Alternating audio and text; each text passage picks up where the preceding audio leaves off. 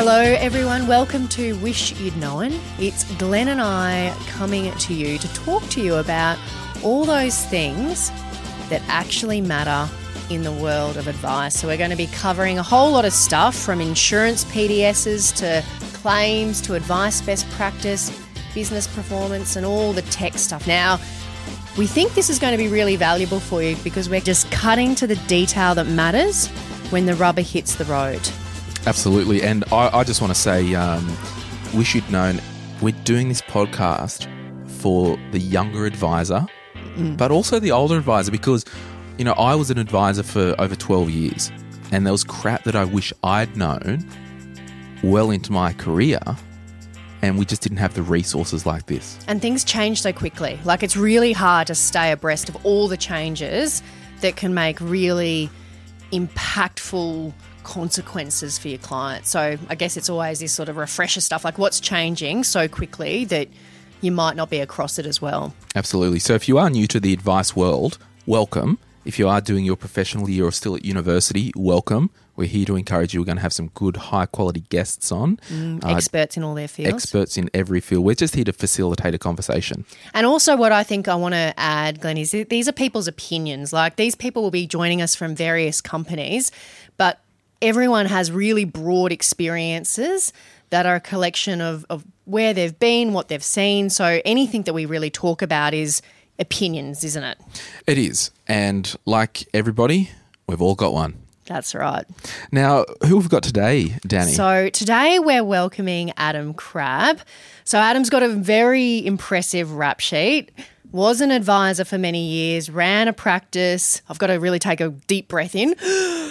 Now was a Kaplan lecturer for many years. Spent time making sure that non-approved products were placed well. Now you're working at Zurich as a risk strategy specialist. So bringing, I guess, best practice to life. But what Adam is joining us for is an insurance PDS deep dive so that we can get along all those little devils in the detail that actually matter when the rubber hits the road. An advisor is basically the linchpin between a client's dreams, goals, aspirations, you know, all that stuff, and the big scary world of how the hell do we do this stuff. I know from my own experience, there were things in a PDS that were material and not material to every client because everyone's different. So, Danny, I wanted to spend the time with Adam to talk about what are the must-knows for a client when you're sitting in front of a client. Even if you print one of the pages of the PDF, circle it and go, hang this on your fridge, you'll need this one day. It's a great question, and I think a really important one, particularly when you look at just the sheer size of these documents. It becomes a bit like, where do you start with these things? But I think to answer the question, Glenn, it comes down a lot to what is and who is the client that you're dealing with. Someone who is a millennial, what's important to them, what some of those characteristics are of that product, some of the features may be different to perhaps some of those older clients. And I think therein lies an opportunity to really engage on a regular basis, particularly from a renewal perspective or review point of view, that as client situations change, as they perhaps, come into couple situation, maybe leave a couple situation, maybe have children, dependents, what becomes more important over time can actually in fact differ. So I think to answer that question, what would be critically important would be what resonates from that perceived or potential risk that client perhaps faces in their life. It may be to do with their occupation. It may be to do with what is done outside of their occupation.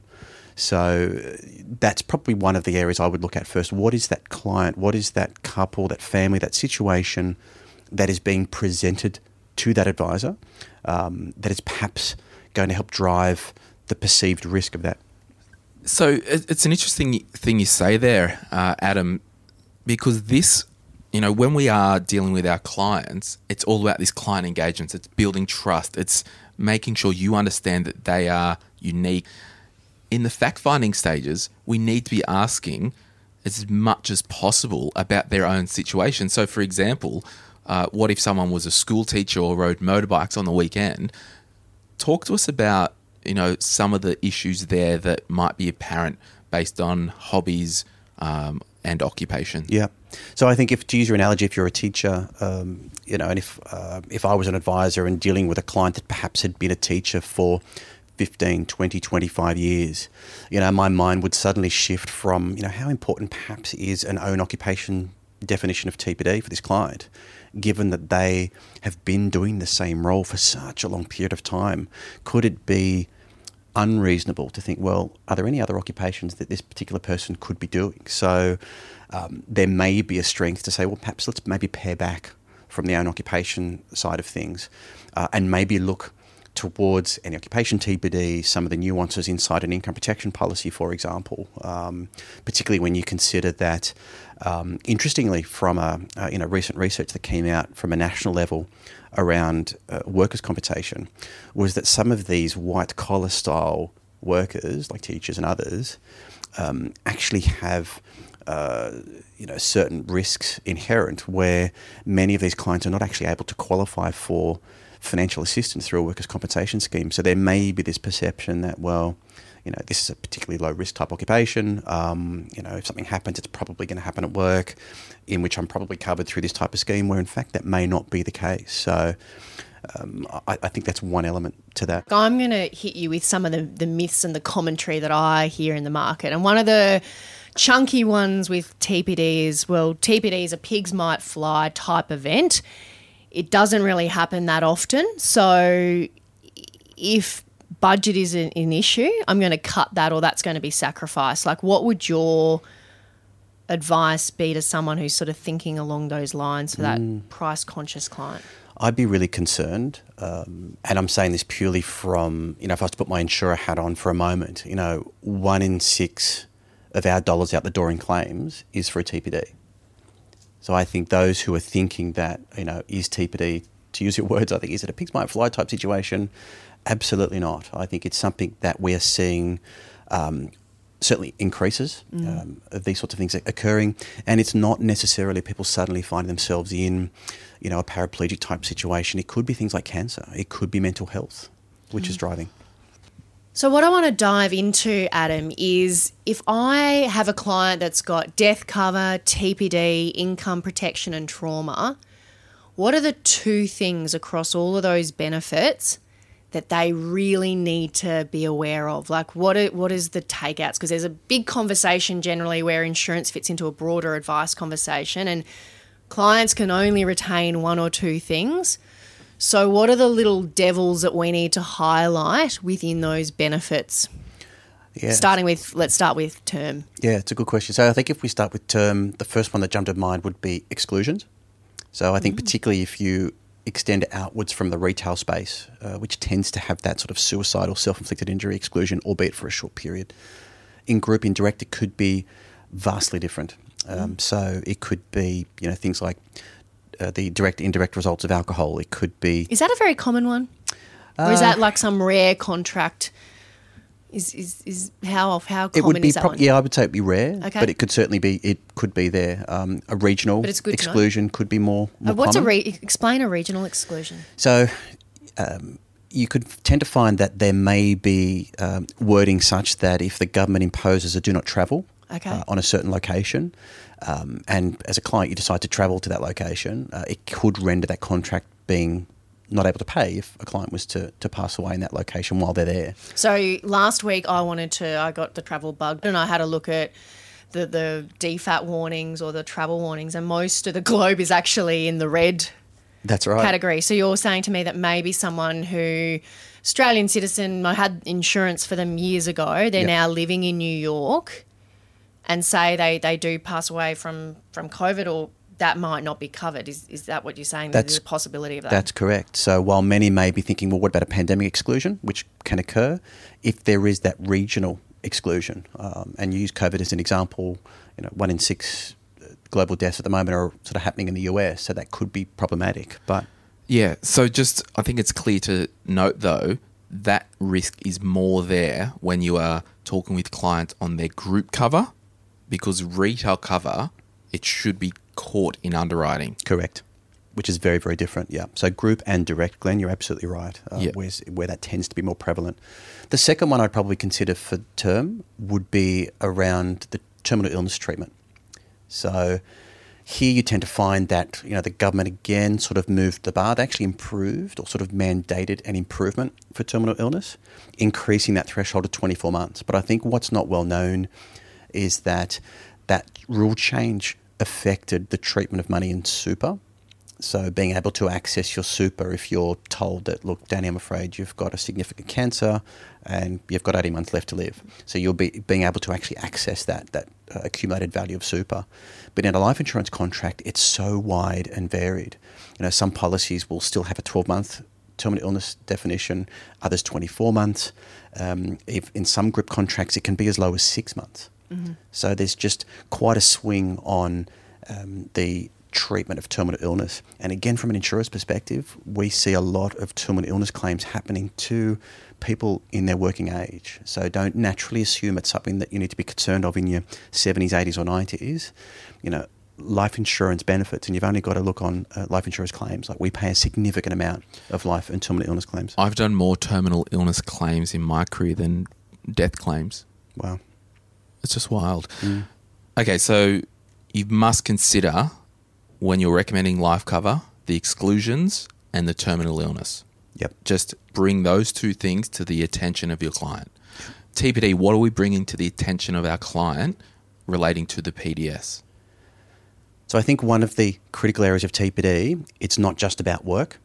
So not just about an own occupation or any occupation. While they are important and certainly not to be discounted, I think we need to extend the discussion beyond work, because there's likely to be an expectation that if a doctor says, look, I'm sorry, Glenn, I'm sorry, Danny, something's happened to you and you're going to have this for the rest of your life, it may not impede on your ability to work, but it could significantly increase the cost that's incurred for your treatment, for your rehabilitation, for medication that you may need.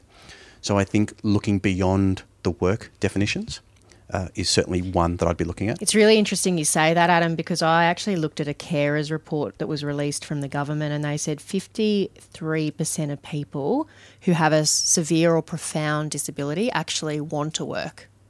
Yeah, wow. So, and 11% of people with that severe disability are actually in full-time work. What we do for work, it's such an important part of who we are and instinctively. So what else can they rely on? Like if they're not just relying on that own and any occupation, like to pay them out? Yeah, so I think when we think about superannuation, often our hands are tied because the government has sort of set that bar within super as to what's accepted. And of course that needs to link back to working in any occupation based on education, training, experience. And there are variances to some of that wording.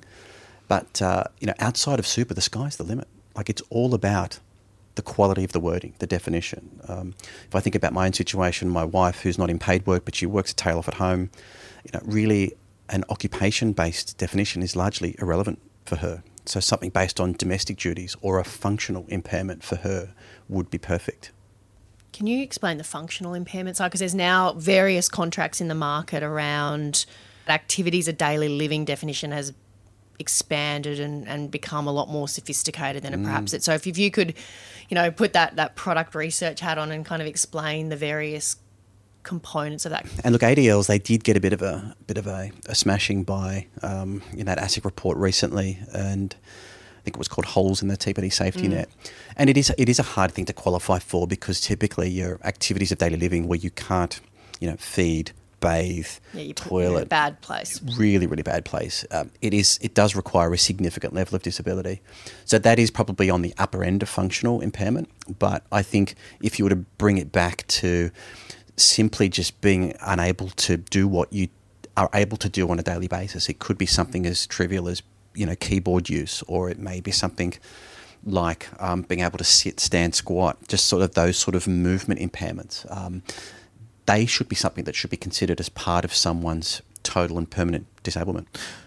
Okay, so for TPD, we're really looking at you've got to explain to your clients the non-working aspects of the cover and make that apparent. Yeah, and I think they've become a lot more sophisticated. So there are a lot more options in contracts that are well beyond the traditional activities of daily living. Correct. So my question to you listening, when you're sitting down with your clients next and there is a non-working spouse there, how can you provide comfort to the family unit around TBD cover and the non-working? I'd be closing the door on super, Yeah. or at least having access to that situation where you can split or optimise that contract inside and outside. Yeah.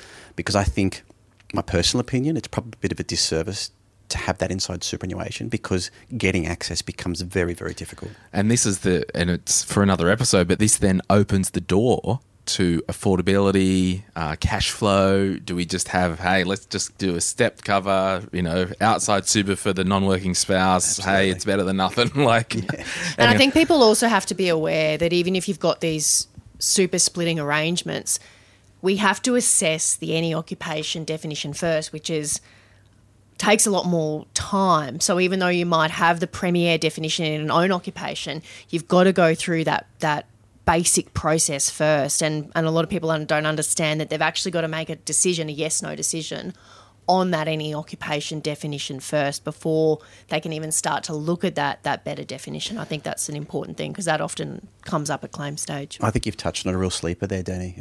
It's something that's not very well known in the industry is time. And I think if any advisors are listening, one of the key things to take out about the word super is time. So whenever you're looking at any type of contract inside super, there's going to be an element of extended time to get the claim assessed. And for some group arrangements, it can be months because often these trustees don't meet on a regular basis. Yeah, they might meet monthly or every 6 weeks. Income protection, my 2 cents, Adam, and you can correct me from a PDS point of view. Every time I recommended income protection, I would circle, put a flag, print out as a poster the definition of disability and the tiering, because a lot of our clients think disabled, and what the consumers in general think of disabled, they probably picture somebody in a wheelchair. They probably think of somebody who is paralysed or can't work. So I think it's important to, and this is certainly what I did, disabled, if you can't do one important duty, if you can do that but you can't work time or money. So that's my view of IP and showing clients what's actually bloody important in a PDS. Yeah. What's your advice to people when recommending IP? Yeah, it still is very important, the definition of disability. I think one of the issues as an industry and part of the reason why we've sort of landed where we are at the moment is the generosity of contracts. So I think, for those of your clients, Glenn, that maybe you were engaging with and as an advisor, if you're listening, those that you come across that will shortly have those older contracts, you may need to be hanging on to those with both hands. Like, don't necessarily think you need to jump ship into something that's new and shiny. It was like the old AMP lifetime benefit period for accident. Yeah. Wow. Yes. Yeah. There's still a few of them around. Oh, yeah. But so I think the definition of disability is certainly one that is going to have increased importance moving forward because the sort of that 3-tier definition you referred to, that sort of income, the hours, the duties, that's likely to be reshaped moving forward. But a lot of the new players into the market basically dropped the 3-tier after that 2 years on claim anyway. So it was starting to change. Yeah. That's true. I know certainly on the Zurich side, there's the product that has that sort of built in, has done for the last few years. And I think these really do try and address that broader issue, which is now becoming more prevalent, which is affordability. And I think that there was something interesting that I picked up on the other day that's a little devil that a lot of people don't know about that probably should. Given Australia has ranked as one of the top countries for cosmetic procedures and nips and tucks, and we outdo the US, is that comes under elective surgery. Yeah. So if I'm nominating, if I'm an Eastern Beaches Sydney sider, and I can say that because I am, and I've opted to have a nip and tuck and it goes wrong, you may be ineligible to receive an income protection benefit. Yeah, there's definitely question marks, I think, and it sort of touches on one of the core considerations for advisors to think about when they're looking through that PDS for that particular client on income protection is what is that inherent makeup of that individual. Are they the eastern suburbs lifestyle, Danny? Or are they... Let's not put me in this, but I just have a friend of mine. Yes, asking on behalf of someone else. Or are they a suburban, father of four that does other things as part of their sort of risk or leisure pursuits? I mean, it does come down, I think, to what is inherently unique about the individual. If you're dealing, if you're an advisor dealing with perhaps someone in a female late 30s, initial thought might be to, well, what's sort of the breast cancer risk? Is a trauma advancement type option likely to be top of mind versus, a male? The whole specified injury benefit, and for those junior advisors who might be new to risk, can you explain what these benefits are? And I've had great success with them with clients. Is that something we need to highlight to people if it's built in on the IP contract? For someone like me, Glenn, it is probably the most important element of an IP contract. My leisure pursuit's fairly high risk, so high risk of fractures. So a specified injury benefit. Are you a chess player? A very aggressive chess player.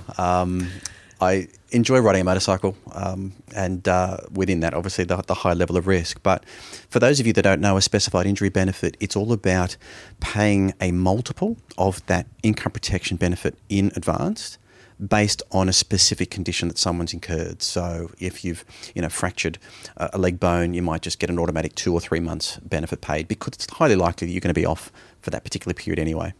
Yeah.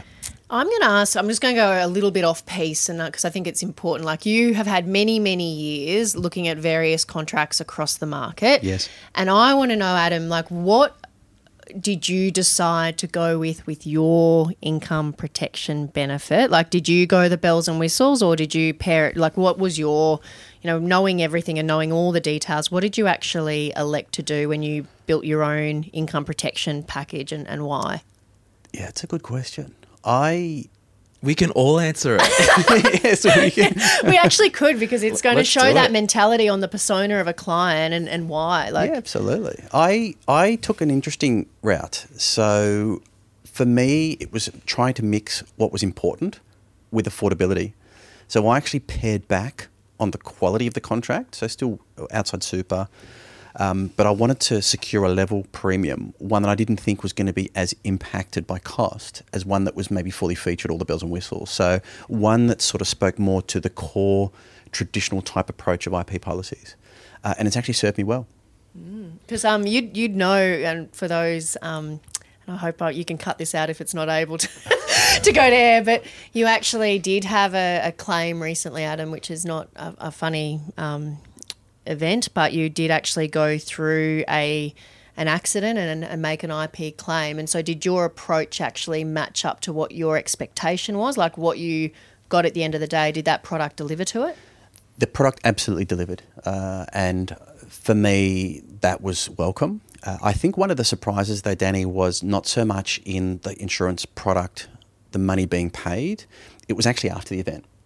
It was just trying to understand that for me there was something missing, not from the product, not from the money that was paid, but for me, I think there was an absence from almost like contact from advisors, from sort of that financial element where, the insurers had done their job, the money was paid. I felt I would love to have had a better engagement from Your advisor. From the advisor, yeah. Just to try and work through. Did the advisor do your claim for you? No. You did it yourself, direct through the insurer? I did, yeah. But I think just having that, and often I think when I think back in retrospect, and maybe it was even a fault of my own in terms of what expectation there was from an advice insurance type relationship, but I wonder if many advisors think that journey is a bit like climbing a mountain where you're trying to pre-plan for something to happen, and at the top of that mountain, if something does happen, the claim is paid. So an advisor can say, beauty, job done, fantastic. But there's so much more to it. Once that claim occurs, it really does, for me, become that base of the mountain, really. That's the start. It's a couple of things you said there, and I know we're going a bit deeper into this IP thing. The ratings war, among other things, has screwed the industry in terms of the product features. Because when we step back, it's like we want income protection. If we can't work, it replaces our income. That's what we want. Yep. Yeah, it's cute that we've got the nanny benefit and the accommodate. Yeah, awesome. If you're a regional client, might be a benefit. But if we go back, I can't work, I get money in the door. And believe it or not, when I'm better, the money stops. So, but to the claim point, there's so many advisors who don't double down on the client experience with the claim. I've been at Gosford Hospital on a Saturday afternoon with a claim kit. Wow. Just to give the client comfort that I'm there for you. Yeah. And it just cements that relationship. And it does actually more than cement the relationship. Like, we did some benchmarking research, and one of the most powerful referrals and the highest number of referrals comes from claimants who've had that good experience. So on average, they were referring 7 of their friends and families to that advisor. So, you know, it is probably the admirable thing to do to be at the hospital, but it's also a really good business decision to actually think through the claims process and think about how you are delivering and building that experience. I so agree with that. In fact, if you were to ask me now, Adam, what is the most important thing, or what's the first thing that I would ask an advisor if I was looking for an advisor? It would be, show me your claim service that happens after a claim is paid. Yeah. Yeah, Absolutely. That's it. So on income protection, the things that I've picked up that you really want to show your clients in the PDS, the definition of disability. Yep. I think the specified injury benefit is important and can play to your clients maybe hobbies or interests, and it's just that soft thing. Hey, yeah, if you break your leg, yeah, you get 3 months or whatever. Correct. Like it's a no-brainer. And then thirdly, and I didn't even think of this, Danny, was the elective surgery stuff. And I'm going to throw in another one. I know we were looking for elective cosmetic surgery. I'm going to throw in another one, like, because I think it's important. I think it's timely. Like, a lot of people don't just have one job at the moment. Like, you might have, and we're going to dive into this when we look at claims later on a bit deeper with the head of claims. But I think it's really important to understand, and Adam, I'd love your commentary on it. Like, let's say I'm an accountant and I took out an income protection policy when I was an accountant, but my hours have been cut back and now I'm an Uber driver and I'm working sort of 10, 11 hours, 12 hours as an Uber driver. What impact does that actually have, multiple jobs and multiple income streams, on my income protection policy from a contract perspective? Like, what should we be flagging or thinking through? Like, you don't have to have the scientific claim end answer, but what's your opinion on? Look, if you'd asked that question, a year or two ago, it probably wouldn't matter a great deal, particularly in an outside of super retail type contract. But moving forward, my goodness, it's going to make a massive difference because clients will need to be underwritten from an occupation perspective every 5 years. So this is something which is likely to come to fruition as part of this sort of APRA type arrangement. Any existing policies that you've got will remain unaffected. But if you decided to, maybe you wanted to increase, as an Uber driver, you're earning megabucks and you want to just do a top up, then yes, that sort of occupation at the time would be used just for the increase. But what's held in place remains in place. But that's certainly going to shift in a post-APRA environment. Trauma. If there's 2 things in the trauma section of a PDS or critical illness or whatever you want to call it out there, what are you highlighting to a new risk trauma policyholder? Look, for trauma, for me, it would be, and this becomes almost a bit more black and white, around some of those more core definitions. Your cancers, your heart attacks, those common events that are likely to happen to someone who is in their mid-30s or mid-40s. So, if it's a male sort of in that, those 40s, it's starting to look at what's the prostate cancer definition look like, the bowel cancer. For women, of course, it's the breast cancer type approach. So it would be those definitions which are more appropriate for that individual. If you look at some of the more broader, rarer type events, look, they may play a part, but potentially if there is a... With trauma, I mean, the products are so similar now in the market, but are there any big differences that still exist through definition? I think in a trauma sense, if you were to look across the gamut of definitions, there is a level of consistency. But I would say where there are still variations is in what happens at an early stage. So if cancer is diagnosed, but it's not quite severe, you may not get a full benefit, but potentially a partial benefit. And I think as people are becoming more self-aware about things happening to them, it's those partial definitions of disability which are becoming increasingly important. Some providers will offer at least some form of benefit. Others will actually close the door and not allow access until that condition gets worse, even in the retail space. So I think looking at the treatment across partial beneficiaries, it could be things like melanoma, early stage prostate cancer. I had one of those claims earlier in the year. For yourself? Melanoma, yeah. Wow. Had the bloody money in my account before the stitches were out. Thank you. Wow. Touch wood, hopefully not too. The doctor said, you've got melanoma. I'm like, shut up, I'm on the phone to the claims team. I shouldn't laugh. I'm glad the money was paid. I'm glad you're here. Yeah. Because sometimes melanoma, let me tell you from experience. Oh, you'll wake up dead. It can be, or not wake up at all, like dreadful. Yeah. So we're just having light-hearted conversations. Yeah. Sorry about trauma. I guess. Stay tuned. But I guess as all the type of covers that an advisor might recommend, Yep. I used to tell my clients, at the end of the day, that trauma policy, 95% of claims are cancer, heart attack and stroke. You're buying the policy for that. Anything else is a bonus, darling. What's your perspective on, that, Adam? I think it's a great question to ask the head of claims if you've got them coming up. Yeah. But I think there's certainly something still to be said, though, for the validity of that, Glenn. I think those sort of cancer events, heart attack type events are very, very common. But as I said earlier, I think it's just getting some insight into how those early stage events are treated. Paying hundreds of thousands of dollars for something which is seen as mild or moderate. Because there's another side of that equation is the affordability. Like it's Absolutely. all, I mean, if you're going to have a lot of partials paid, that might be what that particular client wants. Yep. But if you are just trying to cover the major stuff at certain levels and you want that contract to be affordable in 10 years' time, there's a whole nother conversation, isn't it? Because, can you maintain the contract? Because the premiums keep going up every year. So there's that, how would, with your clients, Glenn, as when you were an advisor, how would you manage that? Well, I think it's just that setting realistic expectations. When we're recommending the trauma policy, I used to open the heart attack definition and say, as an example, this product has been made and it can't cover unlimited things. Yeah. Or it would be infinite to pay for. So there's got to be a gate around a condition. And if you have a heart attack and a claim's paid, it was bloody serious. If you go to hospital, I've had a minor heart attack and I'm back out the same day and I've had that happen to clients. Yes, you've had a heart attack, but don't bitch and moan that you didn't get paid because thankfully it wasn't that serious. So I think it's that, and you can tell I'm not accountable to anyone anymore.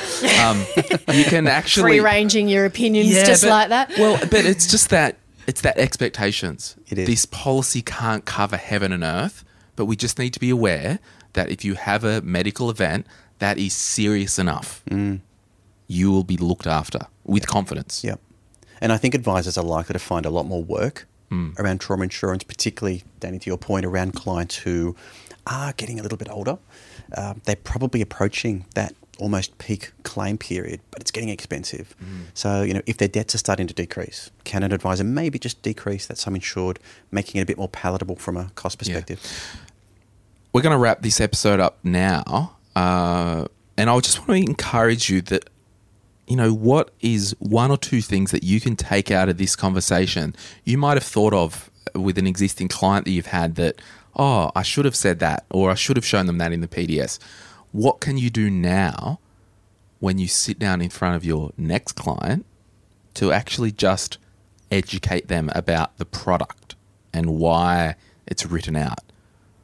Do you have any final comments, Danny? Yeah, I do, Glenn. It was interesting. Last year I spent some time doing some sort of customer experience type work with Zurich. And as part of that project, I jumped on the phone and spoke to many of the Zurich customers around their insurance. And these were people that had dealt with our call centres within the sort of past 6 to 12 months. Were they claimants? No, they were just policyholders. Policyholders.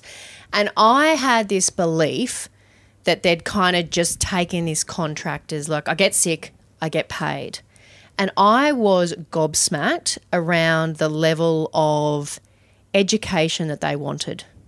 And so it was a real shift in perspective for me that I thought, oh, yep, they don't want to know a huge amount of detail. They want to know that they get sick and they get paid. But in fact, I had a number of these clients say to me, oh, yeah, I researched and I Googled online stepped versus level. And they really wanted to actually know the information. And so I would just encourage everyone to think about what's your program or what's your strategy for over time increasing their knowledge around the contracts. And I've come across in my work with different advice officers some really clever strategies around that. Some people drip it through their socials, so some really impactful kind of statements that shock and kind of get people thinking and understanding perhaps the value of what they've bought. If they have bought one of those premier contracts, why? And I know just from another study that we did with, Oxford actually at a global level, was that Australia's literacy is incredibly poor, particularly in insurance. So people want to know the information, and I guess it's about figuring out how you can deliver that information and that education, not in a scare campaign type way, but just in a drip feed and education sort of literacy building manner. Love it. There you go. Thanks, Adam. Thank you, Glenn. Thanks, Danny. Thanks.